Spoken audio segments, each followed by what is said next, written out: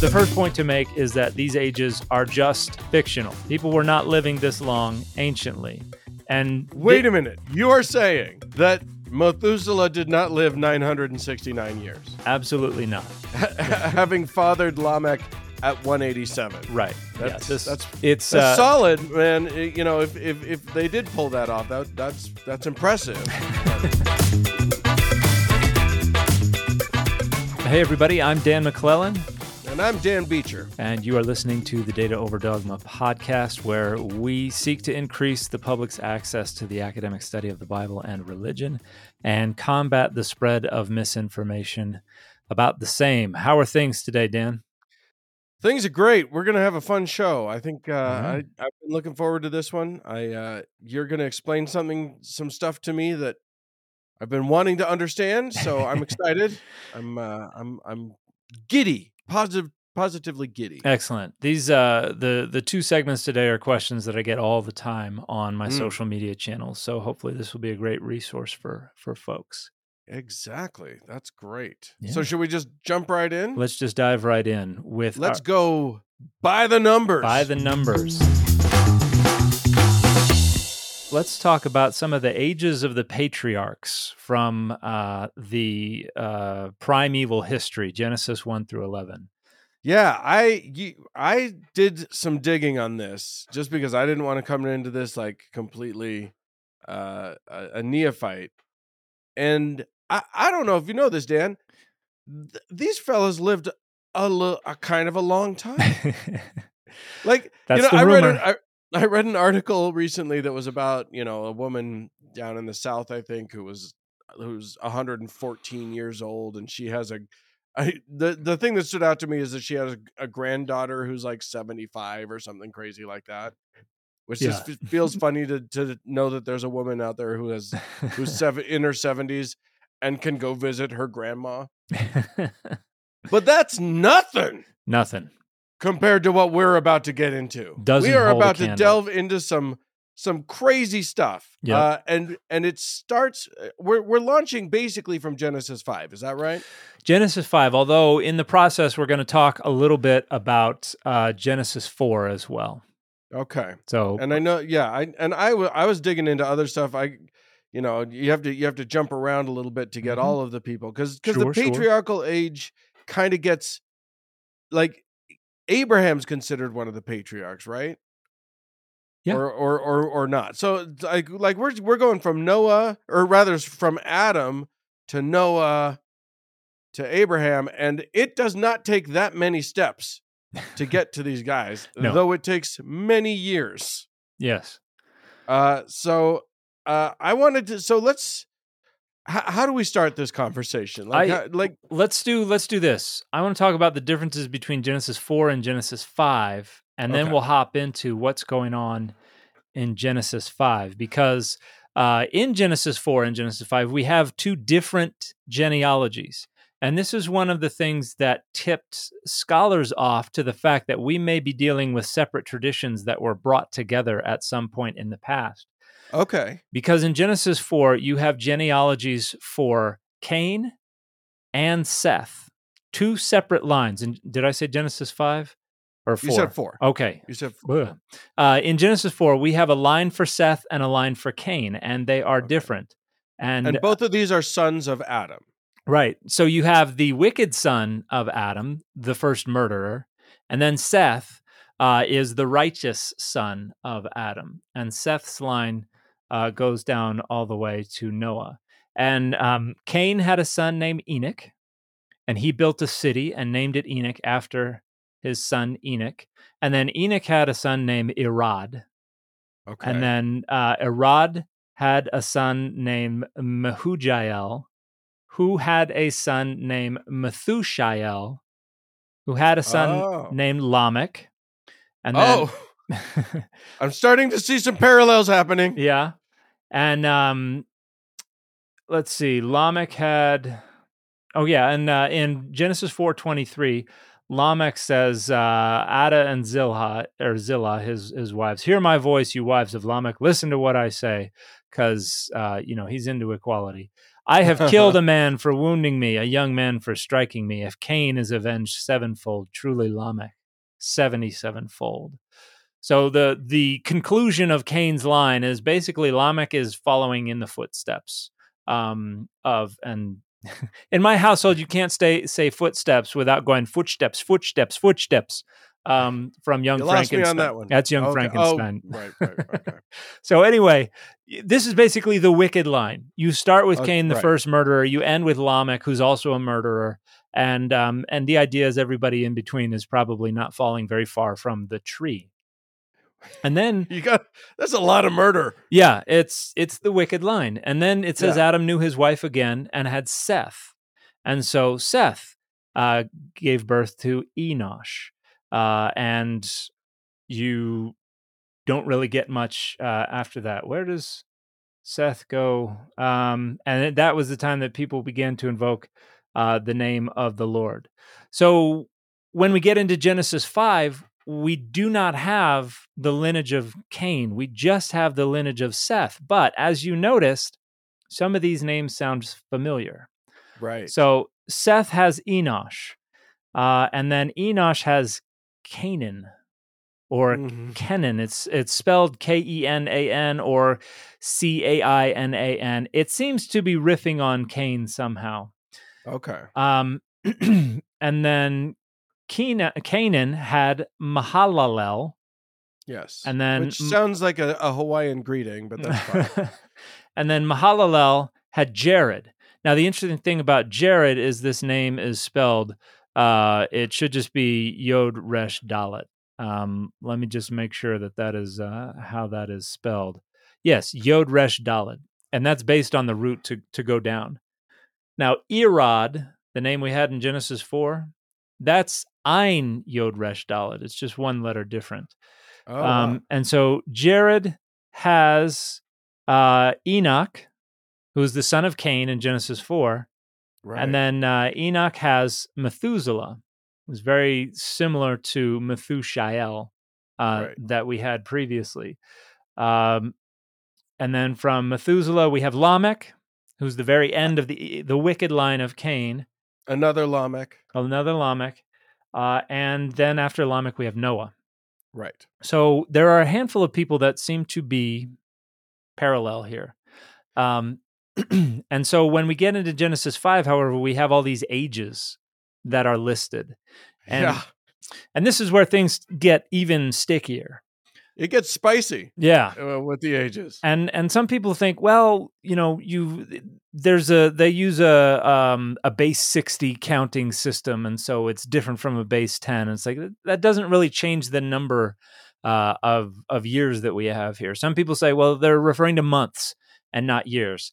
But if you do that, the ages it gives for when they begat children kind of has them being children themselves. So it causes problems. And some people are like, oh, you just divide by 10 across the board and then you have it. And it still doesn't work. The first point to make is that these ages are just fictional. People were not living this long anciently. And wait a minute. You are saying that Methuselah did not live 969 years? Absolutely not. Having fathered Lamech at 187. Right. That's it's solid, man. If they did pull that off, that's impressive. But it does seem possibly a little bit of a stretch. And this is not the only time in all of ancient history where we have stretches like this. This is actually following in a much older tradition that goes back to around 2000 BCE, where we have the Sumerian king lists. And this is where we actually have the tradition of the flood developing in ancient Sumerian and Akkadian literature. But they have these king lists where kings are reigning from like 38,000 to 43,000 years each before the flood. And then you have the Great Flood. And afterwards, it's like puny little 300 to 1,500 year reigns. Right. So that's something that goes back to around 2000 BCE. Around the middle to the end of the first millennium BCE, so when these versions of Genesis are kind of getting situated where we now find them in the Pentateuch, where they're getting formalized and finalized, there are versions of these Sumerian king lists that do things that are very close to what's going on in Genesis 5. For instance, they have 5 kings ruling up to the Great Flood, or 10 kings, because I have 2 hands with 5 each. 10 kings ruling up till the flood. Genesis 5 lists 10 patriarchs up to the flood. The person in the 7th position is significant, and they ascend to the divine realm, and they have an audience with the sun god. Cain is in the 7th. Not Cain. I'm having a great day. Enoch is in the 7th position in Genesis 5, and Enoch walked with God and was taken. So he did not die. And Enoch lived to be 365 years, which is the number of days in a solar year back then.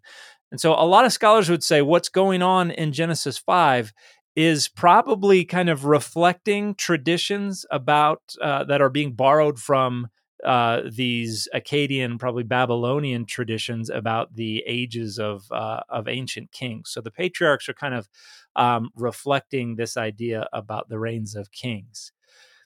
But the traditional Masoretic text, and we've talked before about this, but in short, the Masoretic text is the version of the Hebrew Bible that is considered the traditional authoritative version that was formalized in the medieval period. The Masoretes were these scribes who lived in and around Tiberias in Galilee. They were the ones who came up with the vocalization tradition, added the notes that are in there, and basically solidified the text as we know it.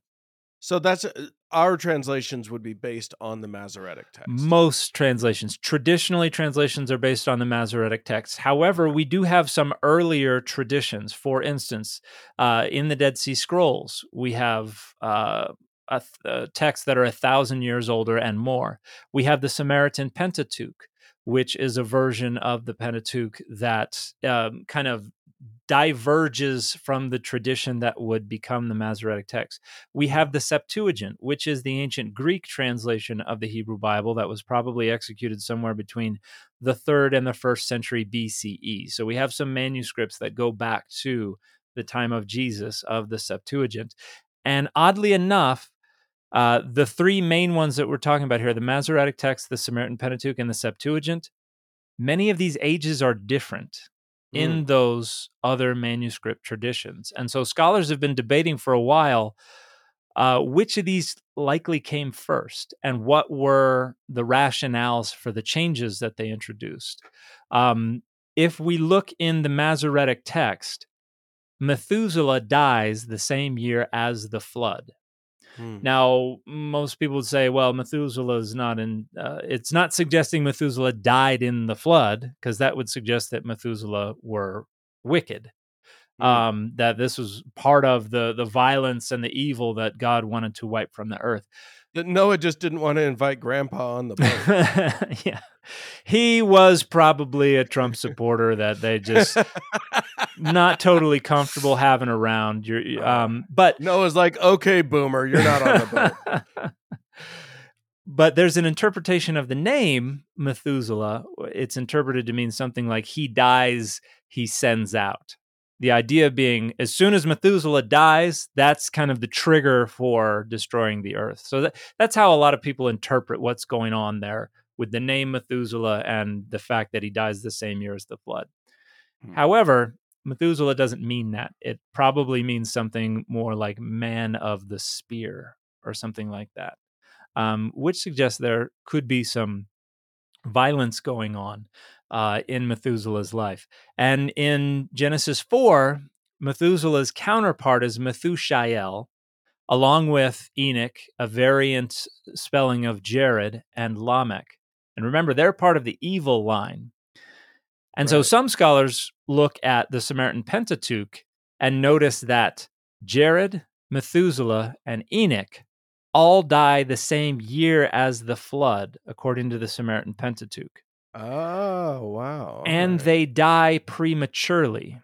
Everybody else is living to be at least 895 years or longer, but the 3 of them are 847, 720, and 653. So to die prematurely the year of the flood suggested they were killed by the flood, which would mean these are part of a wicked generation, which would align a little more closely with Genesis 4, which has these folks in the wicked generation. So there is a scholar named David Carr who argues that the Samaritan Pentateuch is probably the earliest version of this story. And what happened is, as they're kind of negotiating this tradition in Genesis 5, they don't want to have these three be killed in the flood. Enoch is spared because he's taken by God. He's the righteous one. But the other three, which are taken from the line of Cain, they're like, maybe we don't want to do this because Seth to Noah, we want this to be all righteous. And so they change the ages so that those three patriarchs die earlier than the flood at a ripe old age. So in the Masoretic text, Jared dies at 962. Methuselah dies at 969, Lamech at 777, and then Enoch again, 365. So according to one theory, we have three of these patriarchs who are evil, and then we have editors coming along saying, we don't want anybody in Genesis 5's lineage or genealogy to be evil, so we're going to tweak the years, but we're also going to tweak the years they were born, when they had their kids, and so everything is different. Right. And then we have in the Septuagint's version, these three don't die the year of the flood. Two of them die much earlier than the flood. The problem with the Septuagint's lineage is that Methuselah actually lives for 14 years past the flood. Yeah, I did notice that. I thought that maybe he had a raft. Yeah, because he's not among the eight. He's not listed. Right. Like you would think Noah's grandfather is going to be named, but it's just Noah, his sons, their wives, Noah's own wife. And so we've got kind of a continuity error here. They've got him in the dinghy back behind the ark. Yeah, this is another situation where maybe this is like the racist grandfather on Facebook that they're like, we're just gonna. We got a mother-in-law apartment in the back. We don't want to think about him. So, so the Septuagint has an issue as well, and so there's another theory that the original version had all three of these patriarchs, Jared, Methuselah, and Lamech, all living through the flood. One theory is that the most problematic version of this story is probably the earliest version. And so the Masoretic text editor, their solution is to have only Methuselah die the year of the flood. The others die earlier. And so they have to fiddle with everybody's ages and when they had kids and everything. And this contributes to the Methuselah dies. That's the year the flood's going to come. And then according to this logic, the Samaritan Pentateuch editor is like, let's have the three of them die the same year as the flood. And this theory doesn't necessarily say they're dying in the flood, but they're dying the same year of the flood. But I actually think it makes more sense if they're dying prematurely the year of the flood, that it was probably intended to suggest they died in the flood. And then the logic of the Septuagint editor is 100 years are getting added to the age of begetting of each patriarch, which moves the flood back by 1,000 years, which kind of helps them get around the problem, except for Methuselah, who survives for several years after the flood. So any way you dice it, it's not clear exactly what's going on, but we definitely have folks fiddling with these ages in order to make sense of the relationship of the deaths of these patriarchs to the flood. Yeah. When Johann Rall received the letter on Christmas Day 1776, he put it away to read later. Maybe he thought it was a season's greeting and wanted to save it for the fireside. But what it actually was a warning, delivered to the Hessian colonel, letting him know that General George Washington was crossing the Delaware and would soon attack his forces. The next day, when Rall lost the Battle of Trenton and died from 2 Colonial Boxing Day musket balls, the letter was found, unopened in his vest pocket. As someone with 15,000 unread emails in his inbox, I feel like there's a lesson there.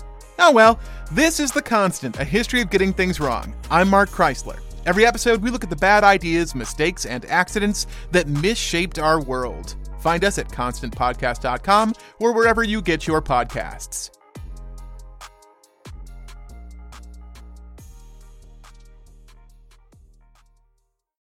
And these ages are, no matter which version you look at, the ages are astonishing. Yeah. Adam lives to 930, Seth lives to 912, Enosh lives to 905, and they're fathering these kids. You know, Adam fathers Seth at 130, Seth fathers Enosh at 105.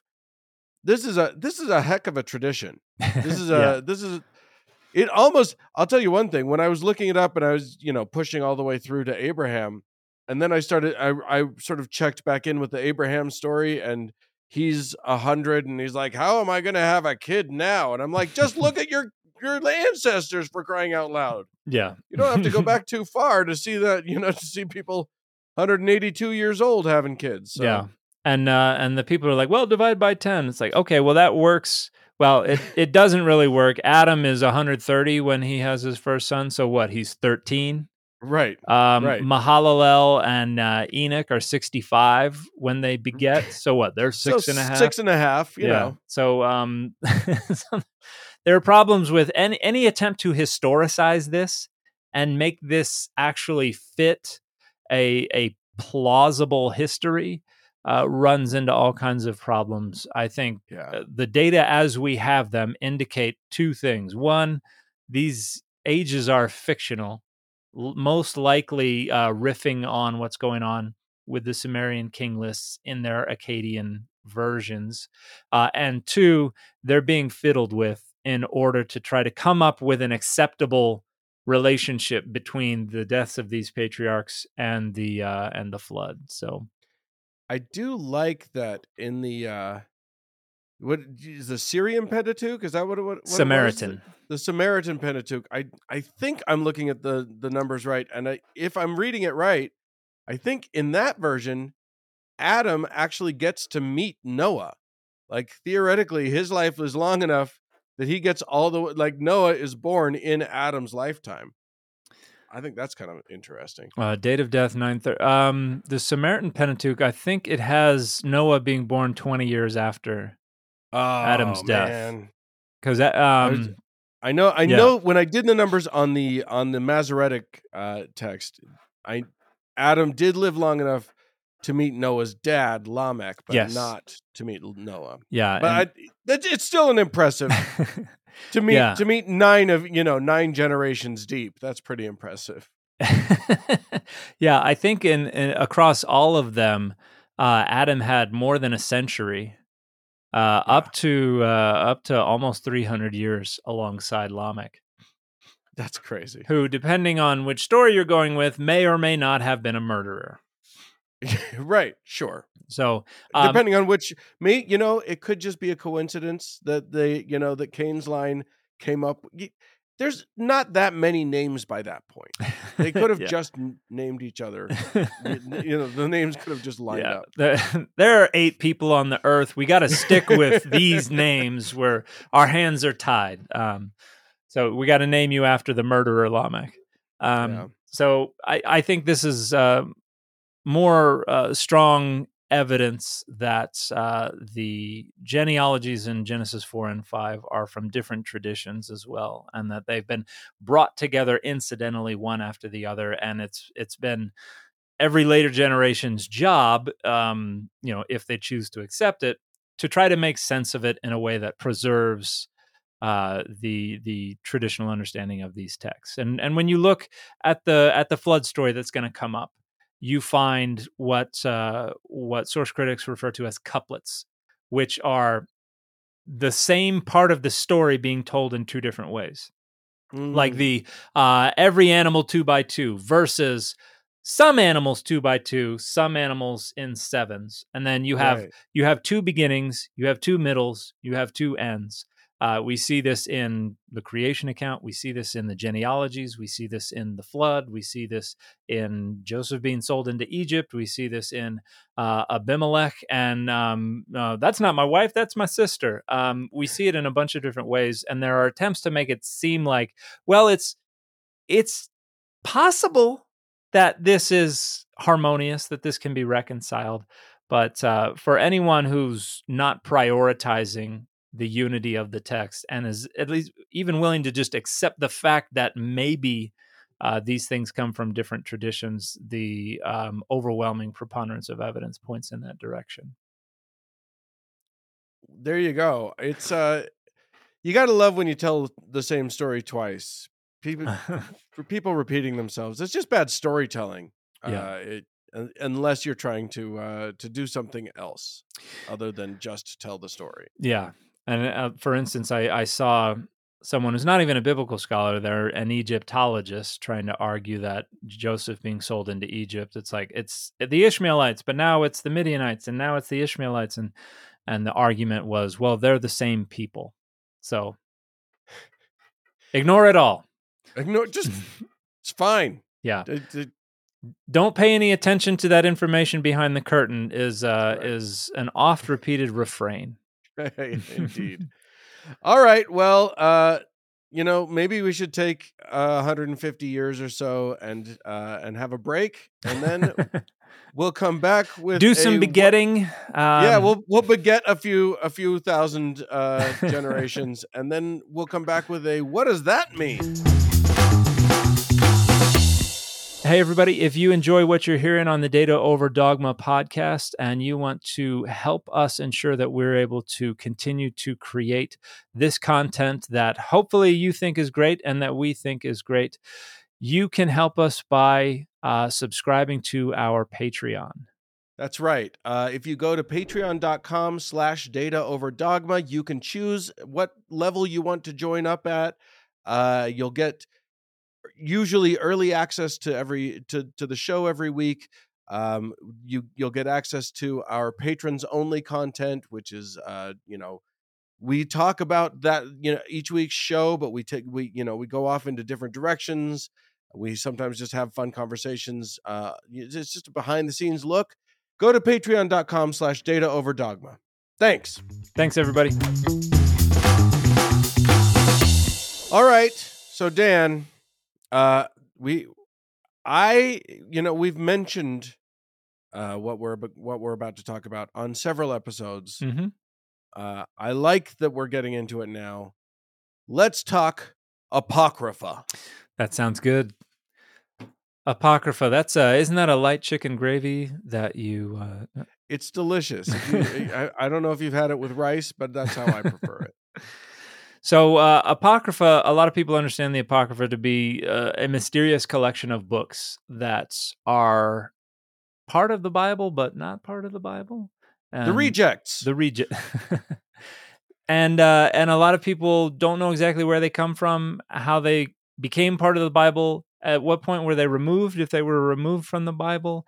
A lot of mystery surrounding this, but there's actually a wonderful book that just came out a couple years ago that I just want to plug real quick. If you want to learn more about the Apocrypha, Introduction to the Apocrypha, Jewish Books in Christian Bibles by Lawrence Wills is a great discussion, and that is within Yale University Presses. They have great series on biblical studies. But let's start with the name Apocrypha. I responded to a TikTok video the other day that said Apocrypha means wrong. I like it. And if that were accurate, then that would be very apocryphal, in that it is entirely wrong. Apocrypha means things hidden. And the idea here is that there are a couple of different ways to understand that. We're not exactly sure who wrote these things, so the authorship is hidden. And then another sense could be that these are texts that were treated as kind of unsure legitimacy, and so people who used them kind of hid them away a little bit. There are a few different ways to understand that name, but Apocrypha is a name that goes back into antiquity, but anciently it was used to refer to a handful of different types of things, and it wasn't a technical term that referred to the books that we now understand as the Apocrypha. But it sounds like a Greek word. Is that correct? It is a Greek word, yes. Okay. And to understand what's going on here, we got to go all the way back to the canonization of the Bible and understand the difference between the Jewish canon and the Christian canon. Both of these developing well after the text of the Bible had been completed and their authors were long dead. The Jewish canon kind of firms up between the 2nd and 3rd centuries CE. Now, the Christian canon is firming up in the 3rd to 5th centuries CE, so afterwards. And they're having a lot more heated debates about exactly what gets to go into the canon. And the first we can really talk about a Bible is when we've transitioned from using scrolls into using codices. As for the Jewish scriptures, everything was written on scrolls, and it was usually one book to a scroll, or if you had really short books that belonged to a larger collection, you could get the whole collection on a single scroll. But all of the books of the Hebrew Bible would have been stored as a collection of scrolls within the Jewish world. Around the end of the 1st century CE, you have the Codex taking over, particularly within Christian circles. And this is where everything is written on the front and the back of individual leaves, individual pages. And this is what Christianity begins to use for its sacred texts. And this facilitates the bringing together of all these different texts into one artifact. Right. And so the oldest actual Bibles of which we know are texts like the Codex Sinaiticus and Vaticanus and texts like that. So codex basically just means book. More or less, yeah. When we see the word, are they bound papers, or are they just sort of loose? They're bound in some way, Okay. and yeah, usually when we see the word book in the Bible, that's a translation of a word for scroll.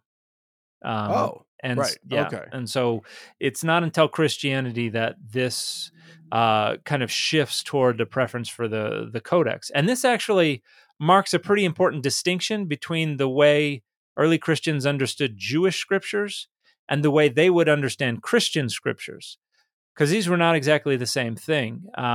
In 2 Timothy 3:16, where it says all scripture is theopneustos, that's a reference to Jewish scripture. That's not a reference to Christian scriptures. In the earliest periods of Christianity, the gospel was the words of Jesus, and a text was a particular kind of materialization of the message, but the authority resided in the message itself, not in its textualization.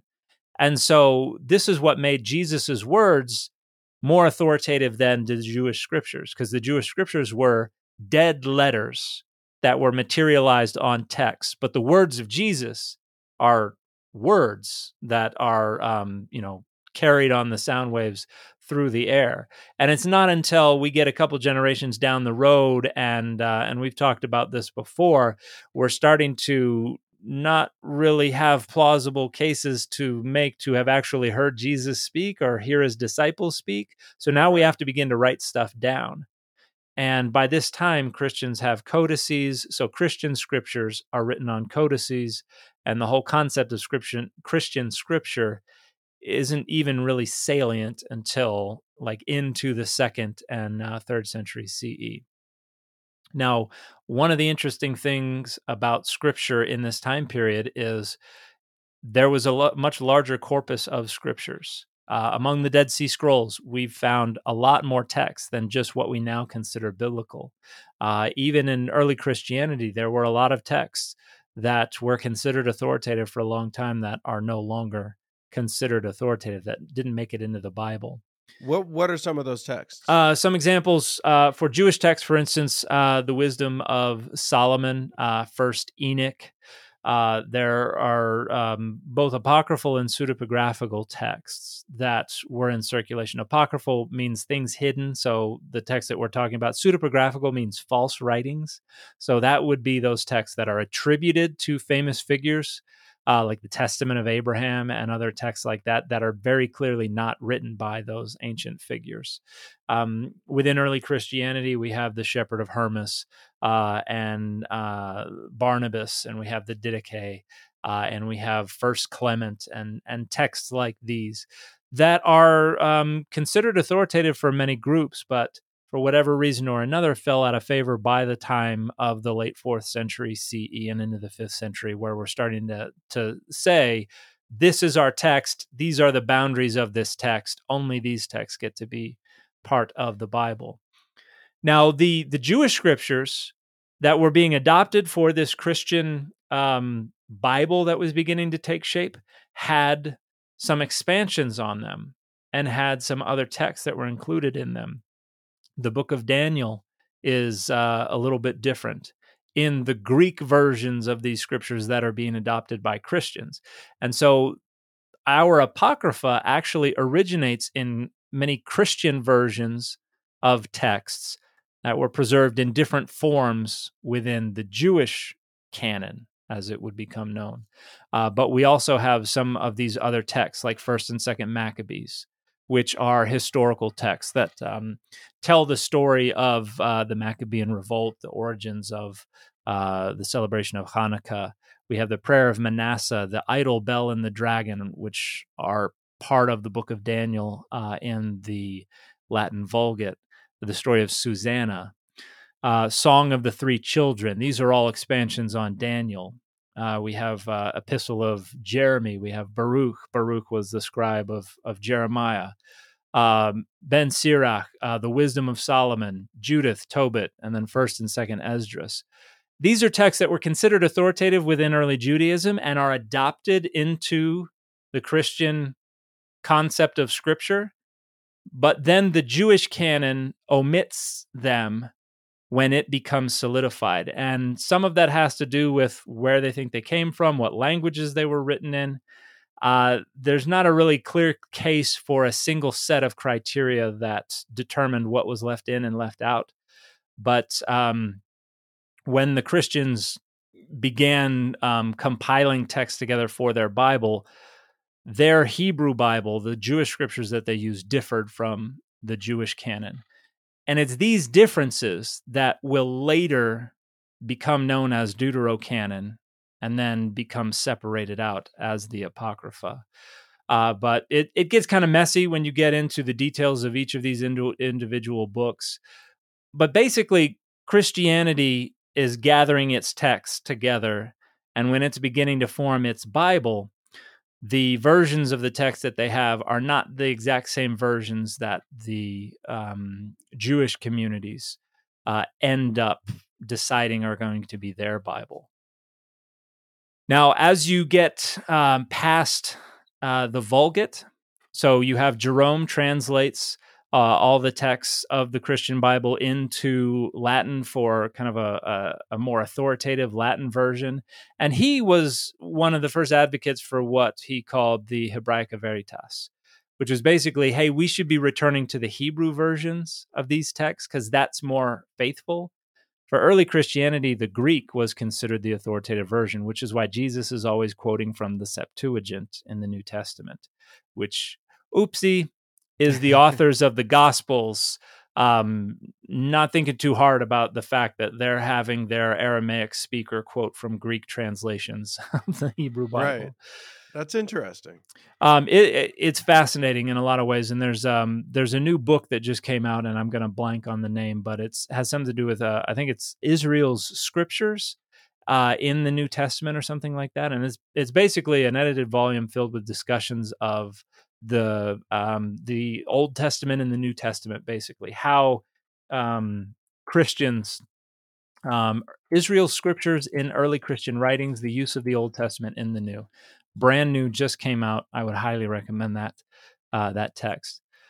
So by the time of Jerome, we do have a realization that, hey, the Jewish folks over there and the Hebrew, the oldest Hebrew versions of these texts differ from what we have in our text.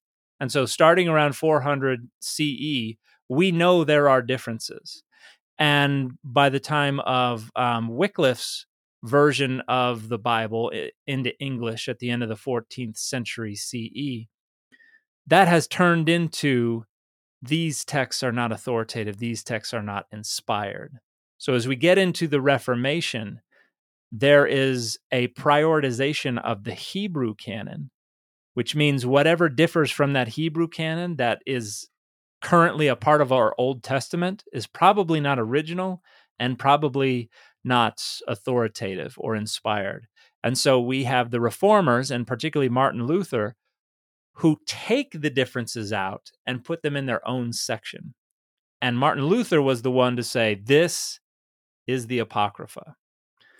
And so it's a result of relying on different versions of the texts of the Old Testament. And by the time of the Reformation, there's a decision made, particularly by Martin Luther, to say, all the differences I'm taking out and I'm putting in their own little section. So we had Old Testament, Apocrypha, New Testament. Man, that Luther guy, he had some opinions about how stuff was supposed to go. Yeah, he had a lot of opinions, and that was one of the ones that stuck. But interestingly enough, Martin Luther also took out some New Testament texts, like James, like Revelation, like Hebrews, and some others, and stuck them in the back and said, these also don't belong. And the rest of the Protestants went, nah, we're not doing that.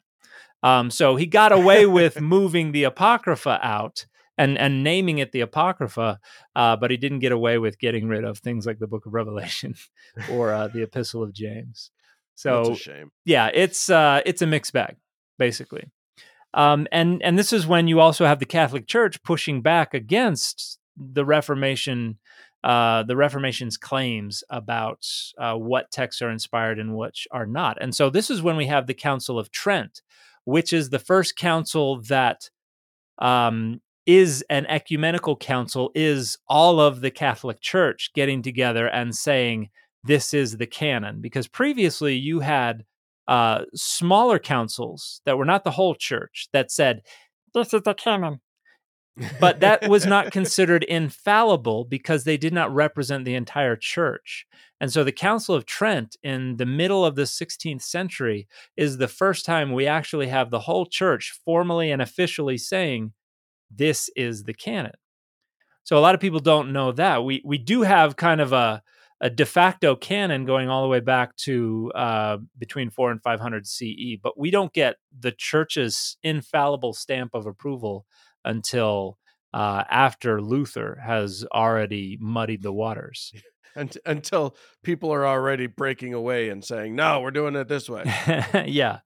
So they and this was an attempt to kind of shore up the boundaries of the church in light of everything falling apart. I was shockingly old when I realized that Catholics were using a different Bible than I had been using my whole life. Like I had no idea. I was much older than I would think I would have been.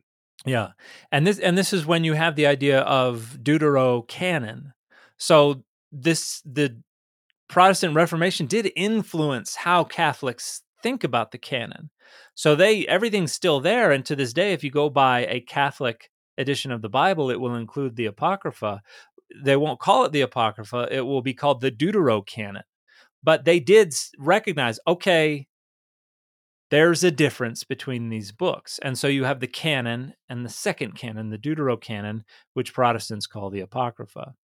And is there an easy way to sort of differentiate why these books? What was it about them that made the difference for Luther and for others? There's not an easy way. And when you look at the debates going on in early Christianity and even within early Judaism, you have some fuzzy edges. So the text of Ben Sira or Ecclesiasticus, that was considered authoritative by some Jewish people and not by others. The text of Wisdom of Solomon was considered scripture by some early Jewish folks and not by others. When you get into like Athanasius of Alexandria, who's the first one to hammer out the biblical canon for Christianity, more or less as we understand it today, included Baruch, but omitted Esther. So that's not, and later that would be swapped out.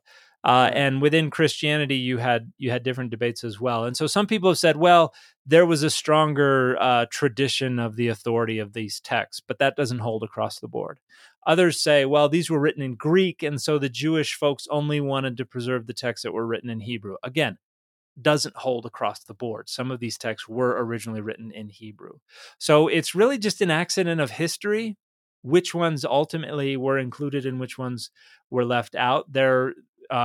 It's convenient for us, and we like to think of these things as taking place around a big table where a bunch of dudes sat down and kind of made the decision once and for all. But the reality is, it's all kinds of little different contingent historical events and relationships and circumstances that just over time kind of resulted in things shaking out the way they shook out.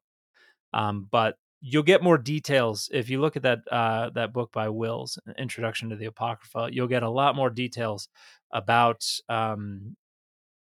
each of these texts and what specific events may have contributed to their inclusion or their exclusion. And also, you'll hear me frequently recommend the New Oxford Annotated Bible as the translation that if somebody wants a Hebrew Bible and a New Testament together, that's going to be one of the best. There's also an Oxford Annotated Apocrypha. The Apocrypha is included in the other one, but if you just want the Apocrypha and notes about the Apocrypha and thematic essays about the Apocrypha, I would also recommend that. That's also a wonderful book to have because it just isolates the Apocrypha and lets you kind of read it on its own terms and standing alone. And then we know what happened after Luther. After everything gets translated into English, the 1611 King James Version included the Apocrypha.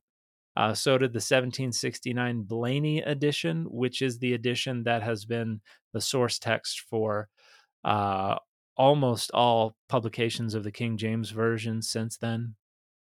In the 19th century, we had the American Bible Society and we had the British and Foreign Bible Society begin to publish editions that omitted the Apocrypha in order to save space, to save costs, to make distribution easier. And by the end of that century, preferences, the market, costs, whatever, all contributed to everybody on the Protestant ends of things just saying, you know what, our Bible doesn't include an Apocrypha. And so today, it's fairly rare for a devotional edition of the Bible for a Protestant audience to include the Apocrypha. Well, and now the word apocryphal is used sort of in common parlance to just mean something that was once thought to be true or once thought to be correct or whatever, and now we know it's not. So that's an interesting thing. Yeah. And people also use the word to mean kind of obscure, hidden. We're not exactly sure where it comes from, but usually when people say apocryphal, they mean that's not true. So the sense of the word is evolving. That particular Yogi Berra story is apocryphal. It didn't actually happen. Yeah, we don't know where it comes from. Is in my experience what folks should be intending to say when they say apocryphal, but usually what they mean is it's a myth, it's fake, it's not real. And so the Apocrypha was an authoritative, formative part of the development of the Bible for early Judaism and for early Christianity, and over time it kind of things settle so that the Apocrypha is considered less than the rest of the text, and then Christians decide we're going to separate it out, we're going to keep it in its own little category, and then later go, we don't even need that category anymore. And now people speak rather negatively of the Apocrypha. But in addition to the fact that, and we haven't even really talked about First Enoch, which was very influential on early Judaism and early Christianity, and isn't really included in most editions of the Apocrypha, except for the Ethiopian Orthodox Tewahedo Church, which still includes it in their canon, a version of it, and which is why our most complete copies, our most complete manuscripts of the Book of Enoch are preserved in an Ethiopic language. But that was omitted from the canon by the time of Athanasius in the late 4th century. A while back, you talked about how one of the reasons that that they chose that these books were singled out was questionable authorship. Mm-hmm. But isn't that something that could be said about like a lot of the books of the Bible, like the non-apocryphal books? Like, Yeah. we have no idea who wrote most of these things, right? Yeah. And the reason that some books escape scrutiny while others did not is because there were long-standing traditions of authorship that were largely not questioned. Whereas some of these texts, because they had not been around as long, they did not have embedded traditions regarding authorship. Some of these texts had only been written a few decades up to maybe 1 or 2 centuries before these discussions began to happen. So, like the Book of Enoch escaped scrutiny for a while, but then people began to think, you know what? In order for this book to be authentic, means it would have had to have been preserved through the flood, would have had to have come from before the flood and been preserved and come all the way down to us. And then it is not, it has some pretty significant internal contradictions because it's actually a collection of 5 different sets of stories that are independent for the most part. And when they're brought together, we see some big time contradictions. And so the tradition regarding the Pentateuch is that this had all been revealed to Moses.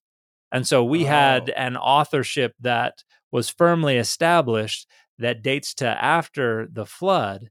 And so we don't have a lot of the same problems that a text like First Enoch does. So in the 3rd century or 4th century, so after Syrian missionaries had probably taken versions of the Septuagint that included Enoch down to Ethiopia. After that, but before Athanasius in 367, you probably had Christian authorities saying, maybe not so much First Enoch. Maybe let's leave that behind. And so that becomes marginalized, and that is omitted as one of the texts that was considered authoritative. Now, and in so doing, they eliminated all of the contradictions in the Bible. Most of them, yeah. We'll give them some of that. But then you have issues like Ecclesiasticus, Ben Sira, which most scholars think the authorship seems secure. Like the way the text describes itself is probably historically accurate. It was probably written by a dude who is collecting information from his father, writing all this, and then that dude's grandson translates it into Greek. And so that would have been something that was probably originally composed in Hebrew or Aramaic and then translated into Greek. That was something where the authorship was probably authoritative. And so the closest we can get to a good reason for why it would have been omitted is that maybe this person just wasn't an authority figure within ancient Jewish tradition. But you still have it quoted in a number of places, and you still have early Jewish people considering it and early Christian people considering it authoritative. So, and it also contains one of the earliest references to the idea of a canon.